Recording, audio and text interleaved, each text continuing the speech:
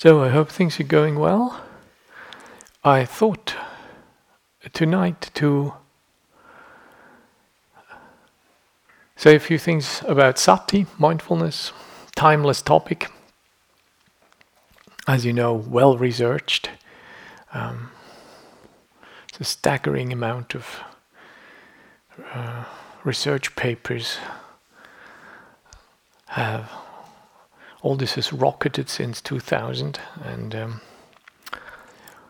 so there's much expertise about mindfulness out there in the world. And I thought to add to this literature something that is actually already a long part of this literature, namely some of the images of Sati, the texts of the Buddha, are using.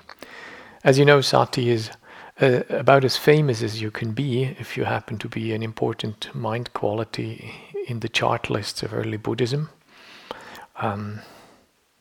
Those chart lists are far from unbiased. Some of the things one would like to see in there and is not, for a variety of reasons, and some things are rightfully prominent. So Sati is one of those rightfully prominent topics. So it is an Indriya, it is a Bojjhanga, it is a Bala, it is, about as famous as you can be in terms of a single quality. It is probably not as heroic, lonely quality as sometimes is made out by contemporary folks who extol its virtues. Sati in the texts is generally mentioned together with many friends. So Sati can not really be isolated from other mind qualities easily without running the risk of gravely diminishing its power, its transformative power. So sometimes contemporary ways of understanding mindfulness seem to try to elevate it at the expense of other mind qualities. And that is slightly at loggerheads with the original context if we look at the Suttas, what the Suttas have to say. First of all, let's begin with the term. The term, I think, in English is very felicitous. I envy your language for that term. If you look, the word mindfulness practically didn't exist before it was used as a translation for Sati in the 1880s by a Welsh scholar who learned about Pali when he was a bored civil servant in Sri Lanka, and came home and single-handedly convinced the Sanskrit faculties to adopt Pali as a language in the English universities, which is a real blessing. Founder of the Pali Text Society and famous translator. So he coined that term mindfulness for the Buddhist notion of Sati. I think he must have been inspired by a Christian usage of the term, something like the adjective mindful seems to be in the James Bible, King James Bible, to be mindful of the needs of others, for example. But the noun actually isn't really used very much.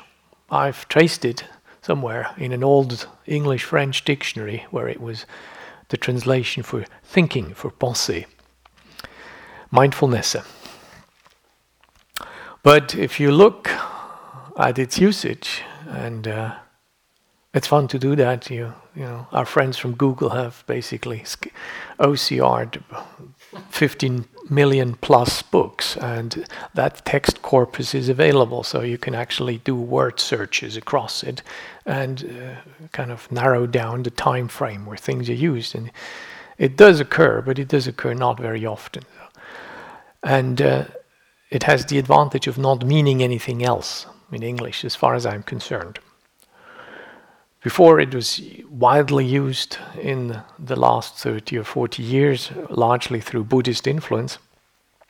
It had actually no specific connotation, and that's beautiful because that means people who use the term in a particular context can give it its meaning. Yeah, this is a great blessing. So you can actually charge it with meaning. As a teacher, one of the problems is that you keep having is when people know the words you're using, they believe already they know the thing you want to say. So it's very difficult to use old words and try to say something new. Because people hear the words and say, or I know. But in fact, they don't. Because what you have to say is actually quite new, or the context is new, or the dynamic is new, but you have to say it in old words. Yeah? So teachers generally cheat. Yeah. So either they give you old words, which makes you, yes, I know already. Yeah, we're all flattered when we feel validated in our understanding. And then they kind of shift the goalposts, while they talk. They kind of, basically then you find out that what you actually thought it means is no longer what it means. Yeah, but they kept you at it all the time because they kind of gave you the feeling it's not very far, you're very close. And then kind of shuffled the meaning slightly aside. So that's one game teachers do. The other game is they kind of torture you with empty word sort of shells.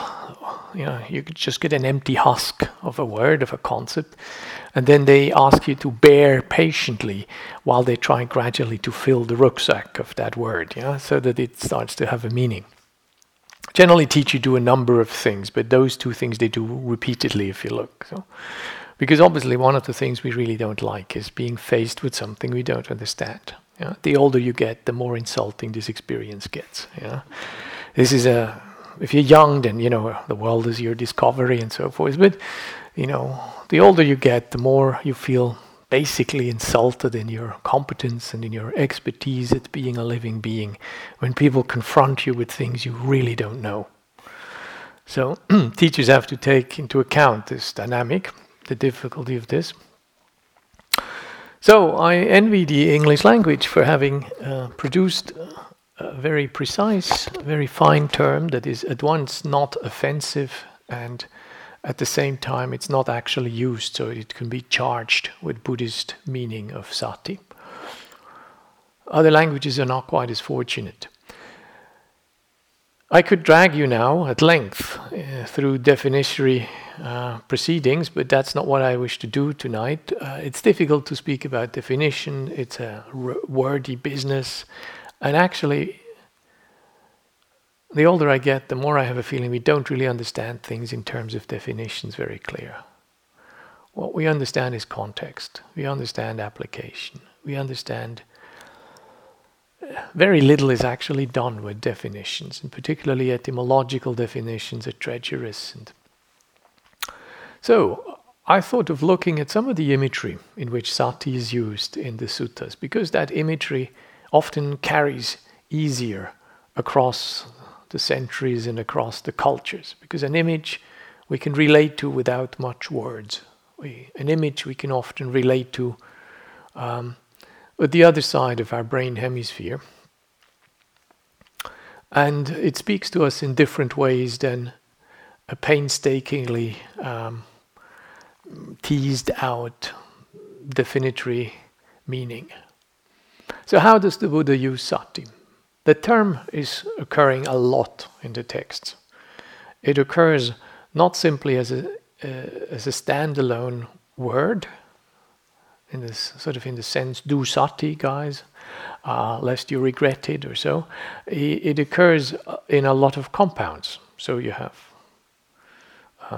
the famous Satipatthana, of which I spoke last night. You have the equally famous Anapanasati, the mindfulness of breathing in and out, which they have a funny relationship with each other. If you bother looking at the text, it's quite interesting. If you read the Anapanasati Sutta, it sounds like Satipatthana practice is sort of a subset of Anapanasati. It's mentioned in between, just in passing. The paragraph is kind of stated, the Satipatthana paragraph. So there are some exponents. Famous Thai teacher who was famous for his Anapanasati teaching, who always thought that the real genuine stuff is Anapanasati, and Satipatthana is basically, Yeah, they smuggled that in somehow. Yeah. If you read the Satipatthana Sutta, it's the other way around. You have a feeling Satipatthana is the big framework, and Anapanasati is just part of body. It's part of body awareness. So, as I said last night, it's one of the 6 practices of Kayanupassana. Anapanasati is just a subset of the big Satipatthana teaching. So there seems to be a little tension there in the text, and it's funny sometimes to see these things. Obviously, they're connected, not just in the word, but the word, as you hear clearly, is in the title of both. Then we have Sati as Anusati, as recollection, which is a very powerful exercise. Anu is a prefix meaning going up or going along with. If you do something anuloma, then you do it with the grain, and if you do something patiloma, you do it against the grain. Yeah. So the Buddha thought of his teaching as being a teaching that goes against the grain, against the stream, against habit. So it's one of the reasons he felt it would probably be difficult to teach. It would be hard work, and it might not find many followers. So he thought of the teaching as going pati loma, or pati sotagamin, so going against the stream. So we have anusati, and then we have pati sati, which is also a form of contemplating. When anusati is bringing something up into the mind, pati sati is looking back.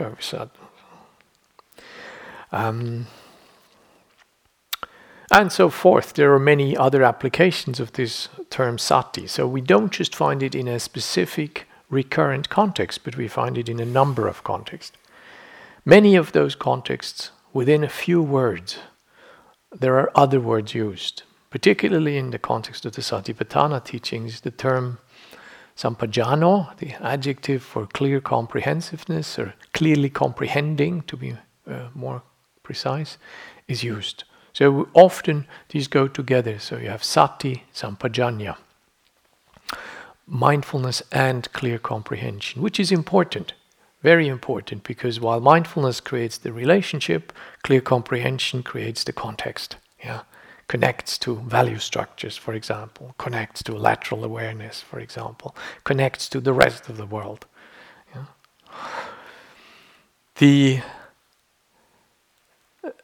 Technically, sati is a sankhara. It's part of the sankhara kanda. It's listed in the Theravada Abhidhamma as a sovana cetasika, so as a bright mental quality, and that is at slight loggerheads with the sutta teachings, because in the sutta teachings you find sammasati and you find micchasati, wrong mindfulness. If we look at the examples of wrong mindfulness, generally such mindfulness is defined as wrong when it is dealing with objects that are leading to unwholesome states of mind. So when I speak of sati tonight, I basically mean sammasati. I mean a mindfulness that is appropriate and a mindfulness that has wholesome consequences. Other Buddhist traditions, the other Abhidhamma traditions, seem to be not siding with the Theravada Abhidhamma.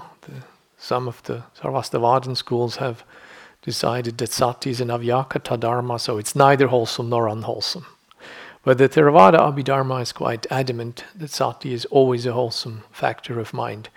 And in many ways, although the term wrong mindfulness does occur in the suttas, the Buddha speaks quite clearly that one could have never enough of sati, that of sati can be maximized basically without risking imbalance. This is an interesting statement. So what are these images? Let us begin with body awareness, since we're in the Kayanupassana part of our retreat. There is a very stark image of a man with a bowl of oil brimful on his head, walking through a crowd, a crowd that has assembled to see the beauty of the country, the country's belle, singing and dancing. In other words, a heedless crowd gathered in the throes of the local belle, and not very attentive to people walking through the crowd with a bowl of oil on their head. So our man with his brimful bowl of oil on his head is followed by another man with a drawn sword, threatening to lop off his head at the first drop shed or spilled. And this is an example for the Buddha asks his monks, would monks, such a monk, be lacking in bodily awareness? Hint, hint, hint. Yeah, and the monks dutifully say, no, Lord, no. He would be most meticulous in his bodily deportment. He would be most composed in how he moves. He would feel every part of his body most meticulously, because otherwise, he's dead. It's an interesting image, isn't it? It has a slightly almost punitive character. So we're not following through on that image. So there's nobody walking with a sword behind you when you maybe feeling a bit dozy after the meal or so. So you're not actually having to fear losing your head in this practice. But it is a stark image that tells us how, I think psychologists would probably call this vigilance or even hypervigilance, can be established, and has something to do with attentional focus. An attentional focus that is completely with the body. You may know this. You may have situations in your life, experienced scenarios in which you had to be absolutely, completely focused on what your body does, because your life depended on it. If you've been part of some dangerous setup, or if you like to put your life in danger by doing thrill sports, or if you happen to have a habit of climbing, of doing free climbing or things like that, you may be highly aware that one wrong move and you're basically out. So this gives us an immediate heightened awareness of our bodily situation. Obviously, this is one aspect of it. And we have other images that speak of a lot more placid scenarios. One such scenario is a man climbing his chariot, climbing the bench on his chariot and overlooking road and animals and maybe the cartload he has, and just has a slight overview because he's a little bit elevated and overlooks a scene. And that is likened to Sati. There are other such images.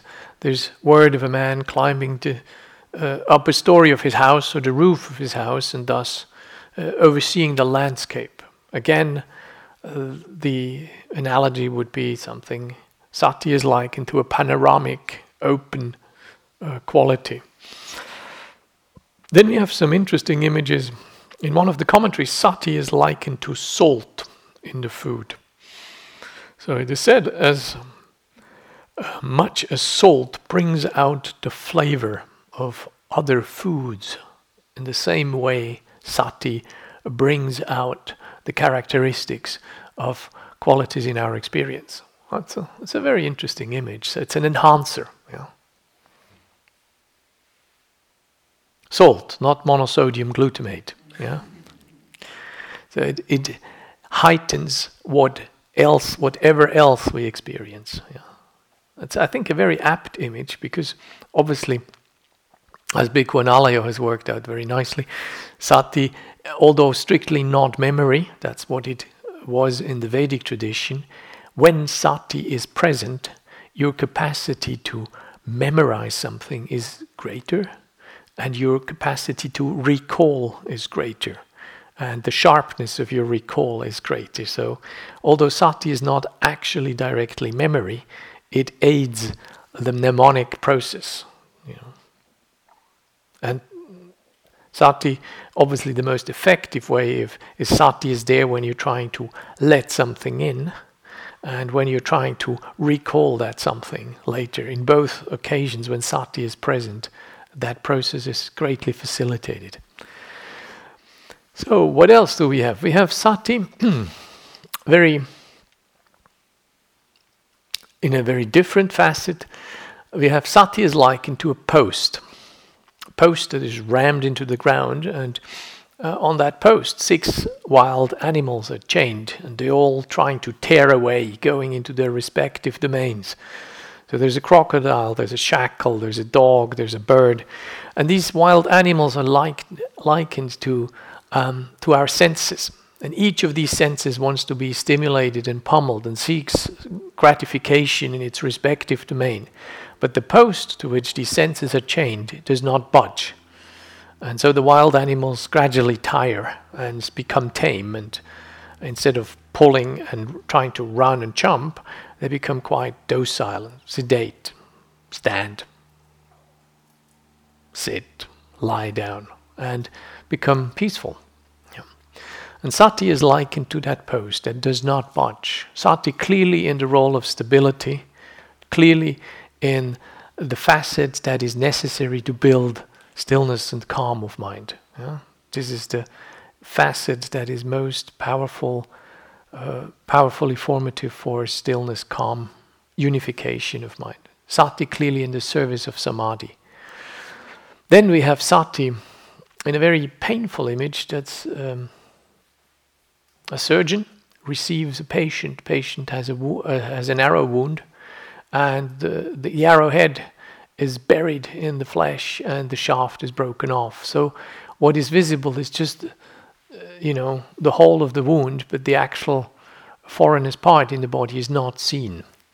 And our surgeon uses an instrument, a probe, to insert that probe into the wound so that he has a tactile experience of what he does not have a visual experience of. Namely, he has something that tells him where that arrowhead is, how big it is, what shape it has. And that probe, something with a soft tip that it doesn't injure and yet hard enough that it gives a tactile echo to the fingers of our surgeon, that probe is likened to Sati. So what the eye does not see, Sati makes visible or makes understandable. Sati clearly in the sense of investigation, examination, probing into. A very powerful image, and I believe a very powerful facet of Sati. Then we have Sati in 2 images for a gatekeeper. Sati as a gatekeeper. Twice it is used as a gatekeeper, very different role. First, Sati is a gatekeeper who scrutinizes people who want to go into the city. And if the gatekeeper knows the people who want to go in, he just lets them in. If he doesn't know them, he questions them. He wants to know where they're from and what business they have. And some he lets in and some he doesn't. Quite interesting, yeah. And we're helped by the commentary that tells us that Sati guards the heart from unwholesome influences in the same way the gatekeeper protects the citizens of the city from people who have no business in that city, and whom he doesn't trust. It is quite some distance at, famous Sati definition that is so current, non-judgmentally, deliberate, present-centered, so forth. Sati sounds quite different here. It's quite stern in a way, quite protective. In fact, one of the functions of Sati is quite clearly protective. In the second image, Sati, again, as a gatekeeper, but this time the gatekeeper has a different job. He expects emissaries, messengers who come from a long distance. Messengers, by the way, one is called samatha and one is called vipassana. So the messengers have a very important truthful message. And the gatekeeper eagerly expects them at the city's gate so that they, when they arrive in the city, don't get lost in the maze of small alleys and don't get lost in the market stalls that are happen to take place on that day. So Sati has the job as a gatekeeper to receive those messengers and take them on the straightest and most direct and fastest way to the governor of the city so that they don't get lost. Sati, quite interestingly, with the job of efficiency and economy. Yeah. So then we have an interesting image of Sati or let me start at the other end. The image begins with a cow herding boy. And the cow herding boy first is in the time when the grain is growing high. So he has to make sure that the cows don't run away from the meadow and run into the field and destroy the fruit of the field. Yeah? That would really get him in trouble. Remember, kind of settlers and nomads, cow herders, and this is a long story here in human history, isn't it? It's not always been easy. It seems that the settlers have won on the whole, but there have been some issues there. So the cow herding boy has, at all costs, to make sure that these cows do not run into the ripe fields. So he jumps up and down, he screams, he has a stick, he hits them, he waves his arms. And this activity is called protection, rakati. And then cut, 2 months later, field is harvested, cows are quite placid, grazing on the meadow. Our cow herding boy is just lying in the shadow of a shrub, occasionally lifting his head, looks over there and says, the cows are still there, they're not going to go anywhere. I don't really need to do much. And this is called establishing Sati, which is a quite lovely image, isn't it? It's what we like to hear, isn't it? Sati is just, I look over at the cows and the cows don't really need any intervention and I just go back into the shadow of my little bush. So establishing Sati is what our boy does when the cows are peaceful because they don't feel tempted to run into the ripe field. Then we have an image that occurs in the Milinda Panha where Sati is juxtaposed with when you throw a gourd into a river, the gourd drifts away with the current in the river. And Sati is unlike that gourd. It does not drift away. Sati enters into the object it deals with, it is associated with. In other words, it is not superficial, it is penetrating, and it does not float away. It's a very, very interesting image, this non-floating away, anapilapana.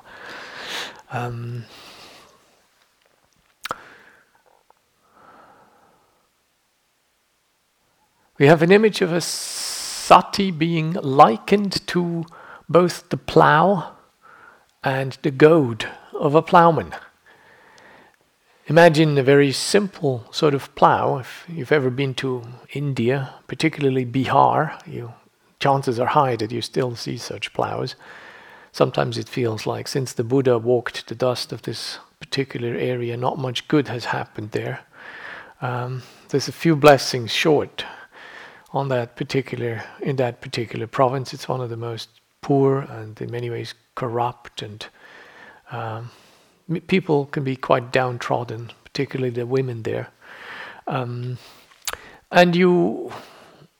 there's a kind of poverty there that is really brutal. I walked there with a fellow monk in those days, and we were beggars and depended quite clearly on what people offered us. We had no money as monks, and we wanted to walk the holy places, so we did a long, long walk, and it has really etched itself into my mind how poor people were there, and yet how generous at the same time. So there is great poverty, and 90 or so million people, 90 million Biharis. So it's not short of people and has been very populous already in the days of the Buddha. And agriculture was crucial, and yet it's not very intensive agriculture compared to what you guys are familiar with here. So such a plow looks very simple. It's a contraption that basically, it's a piece of wood that goes into the ground with a sort of a protective metal sheath at the front part of that wooden prong that goes into the ground. And there's something that you can put your foot on to weight that plow. And then usually it goes over and has a sort of a gabled handle so that you could use one or two hands to stir the thing. If you put on too much weight, it goes too deep into the ground and gets torn to bits or gets stuck. If you don't weight it enough, it just scrapes the surface and doesn't do the plowing properly. So the task is double. You need to make sure that your oxen go straight. You want a decent furrow. So that's what you need your goat for. And in a way you could say Sati here clearly in the job of clear direction. And then the weight you need to put on that plow has to be also appropriate. So Sati clearly in something like the meaning of attuned effort maybe. So Sati has a double task, namely getting the right amount of effort, getting the right amount of weight onto your plow, and making sure that your oxen are going straight. If you just do the plow, your oxen may go off. If you just do the oxen, your plow may not do the job. The commentary tells us that as the plow turns the earth and reveals what is not immediately obvious to the eye, in the same way Sati turns what is not obvious to our understanding. Namely, it turns up the three lakkhanas, the three characteristics of conditioned experience. Anicca, impermanence, dukkha, contingency and dependency, and anatta, impersonality. So I think that's an interesting image. Interesting so that it doesn't... Sati is not just one thing. As you see, it would be difficult to find a word or even a technical term, irrespective of which field of mind, whether you want to use cognitive sciences or whether you want to use the neurosciences or whether you want to use old-fashioned psychology. It's very hard to find one single term that seems to do justice to all these different images. That's one of the reasons why Sati is so hard to nail down. Why we keep encountering many people who simply equate Sati with plain attention, which it is not. Although Sati is attention is an indispensable part of mindfulness, reducing mindfulness to plain attention does it a great disservice. You see? Attention is something you can willfully direct, you can bundle, we speak of attentional focus. I do a lot of speaking around attentional focus. So attention is something you can direct and do and deliberately instigate and focus it on things. But there's many things attention cannot do. Attention is not very good spatially. Attention doesn't do the recollection bit. Attention doesn't have an ethical component as Sati have. There are many bits missing in attention which are there in Sati. And if we allow psychologists to reduce what they believe to be plain attention when the Buddha speaks of mindfulness, then we're basically selling the thing short. So there is attention in Sati, but Sati is a lot more. Mindfulness is a lot more than just plain attention. So, what do these images tell us? They tell us a quality that is capable of space. The image of the chariot, the guy who climbs the roof. Sati is investigative, examining the probe that goes into the wound to find out the shape and size and contour of our arrowhead. Sati is there in the role of stability. as in the post, holding the wild animals. Sati is capable of protection, as in the image of the gatekeeper who keeps the bad guys out. Sati is there in the role of efficiency, economy, the other gatekeeper who makes sure that our messengers don't get lost. Sati doesn't float away on the current, on the associative drift that moves through our mind. Sati is highly vigilant in the first example of our body awareness of the man with the bowl of oil on his head. I think I have most of them. The shepherd, the cowherding boy. Yeah, again, an image of placidity, open, relaxed spaciousness, isn't it? So it's really hard to bring that all together under one term.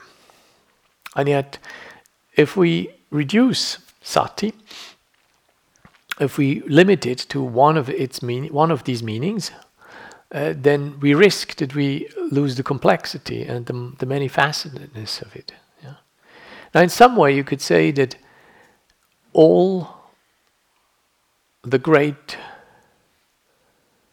dimensions of mind development I spoke of last night, all the 4 forms of bhavana, in many ways go back to facets of Sati, at the hub of this cultivation of mind, the ethical part, the body part, the stillness part, the wisdom part. All these dimensions go back in some way to one facet of Sati.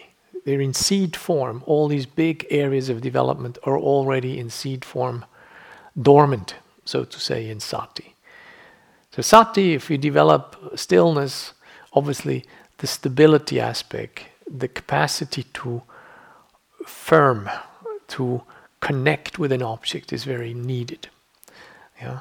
If for the wisdom aspect, Sati needs to do a lot of investigation. It's the examining aspect. It starts with curiosity and ends with profound understanding things from the root. Yeah, that lovely term, yoniso manasikara, understanding things from where they begin, from the womb, so to say. Really not being superficial. So that wisdom aspect in Sati is very clearly borne out by the probe that goes in.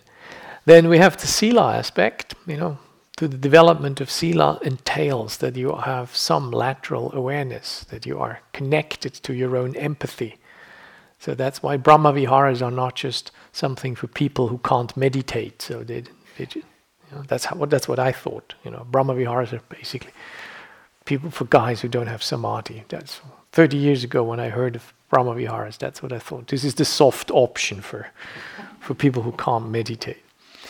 I've changed my tune a little bit along those lines in the years. I've developed a great appreciation for forms of universal empathy. I've also understood that we are who we are basically because of empathy. It is the human brain development goes straight back to capacity to empathize with each other. And that's what made it possible that our frontal lobes have grown. Because things were safe enough around us that we could be very long depending on our caregivers. And those caregivers could be safe enough to be looking after us while we were completely dependent on them, because there was something around them that was empathetically present enough and protective enough that some of the tribe or some of the clan or some of the gang could basically look after the young. And such very simple empathetic connection made it possible that our brains could grow. So empathy is not just kind of nice, being nice. Yeah, it's very much at the heart of our species. It's at the heart of our a self-construct. It's at the heart of our survival. Not so long ago, being cast out of your group meant basically you were food out there. You know? If your tribe kicked you out or ostracized you, if you somehow lost it with your clan, then that meant you were on your own, and that meant you were probably very soon no longer there. You know? So our social fears and shame still echo some of these conditions. Now, while we'll pride ourselves today to have glorified the autonomous subject as the product of Western society, the pet obsession of Occidental thinking, basically we still have a lot of fears around social appearances and what others think of us, and we're still suffering from shame and such things. And that has something to do probably with the fact that we needed each other for survival not so long ago. That we are so important in each other's mind. That many of the things we learn, amongst them Sati, mindfulness, entails other people who help us with that. There are things we can learn on our own, and there are things we don't learn on our own. Language we don't learn on our own. You need people to speak to you before you learn that. You need people to help you speak it. And that goes on for quite a while before you can actually do this. It's quite dramatic how children learn, but if you have nobody there to speak to you, you won't learn it.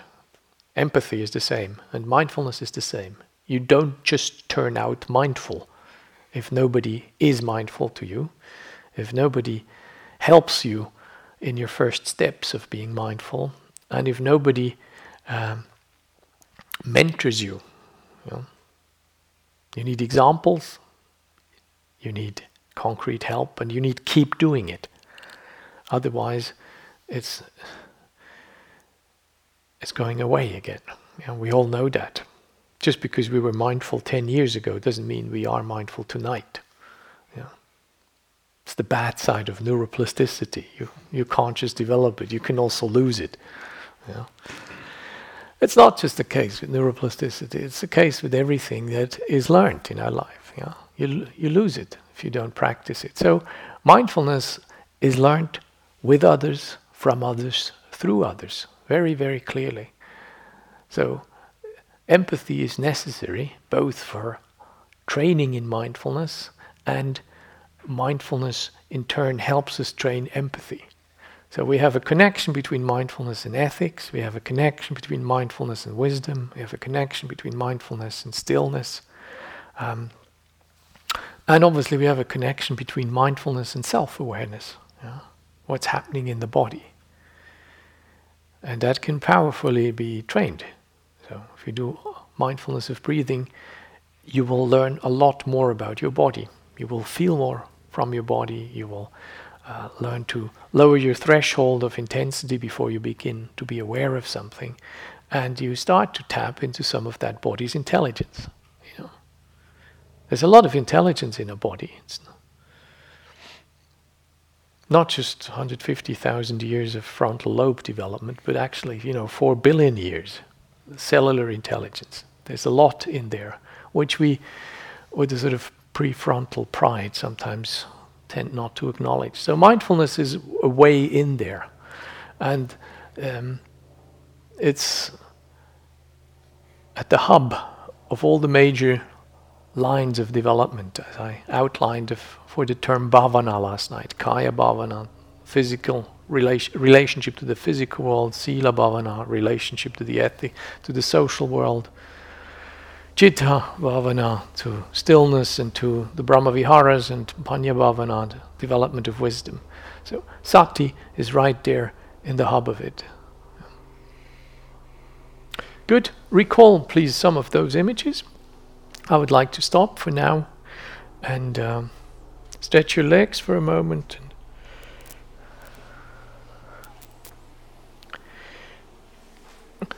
Let us sit for... Thank you for listening. To To learn how you can support the teachers and Dharma Seed, please visit dharmaseed.org/donate.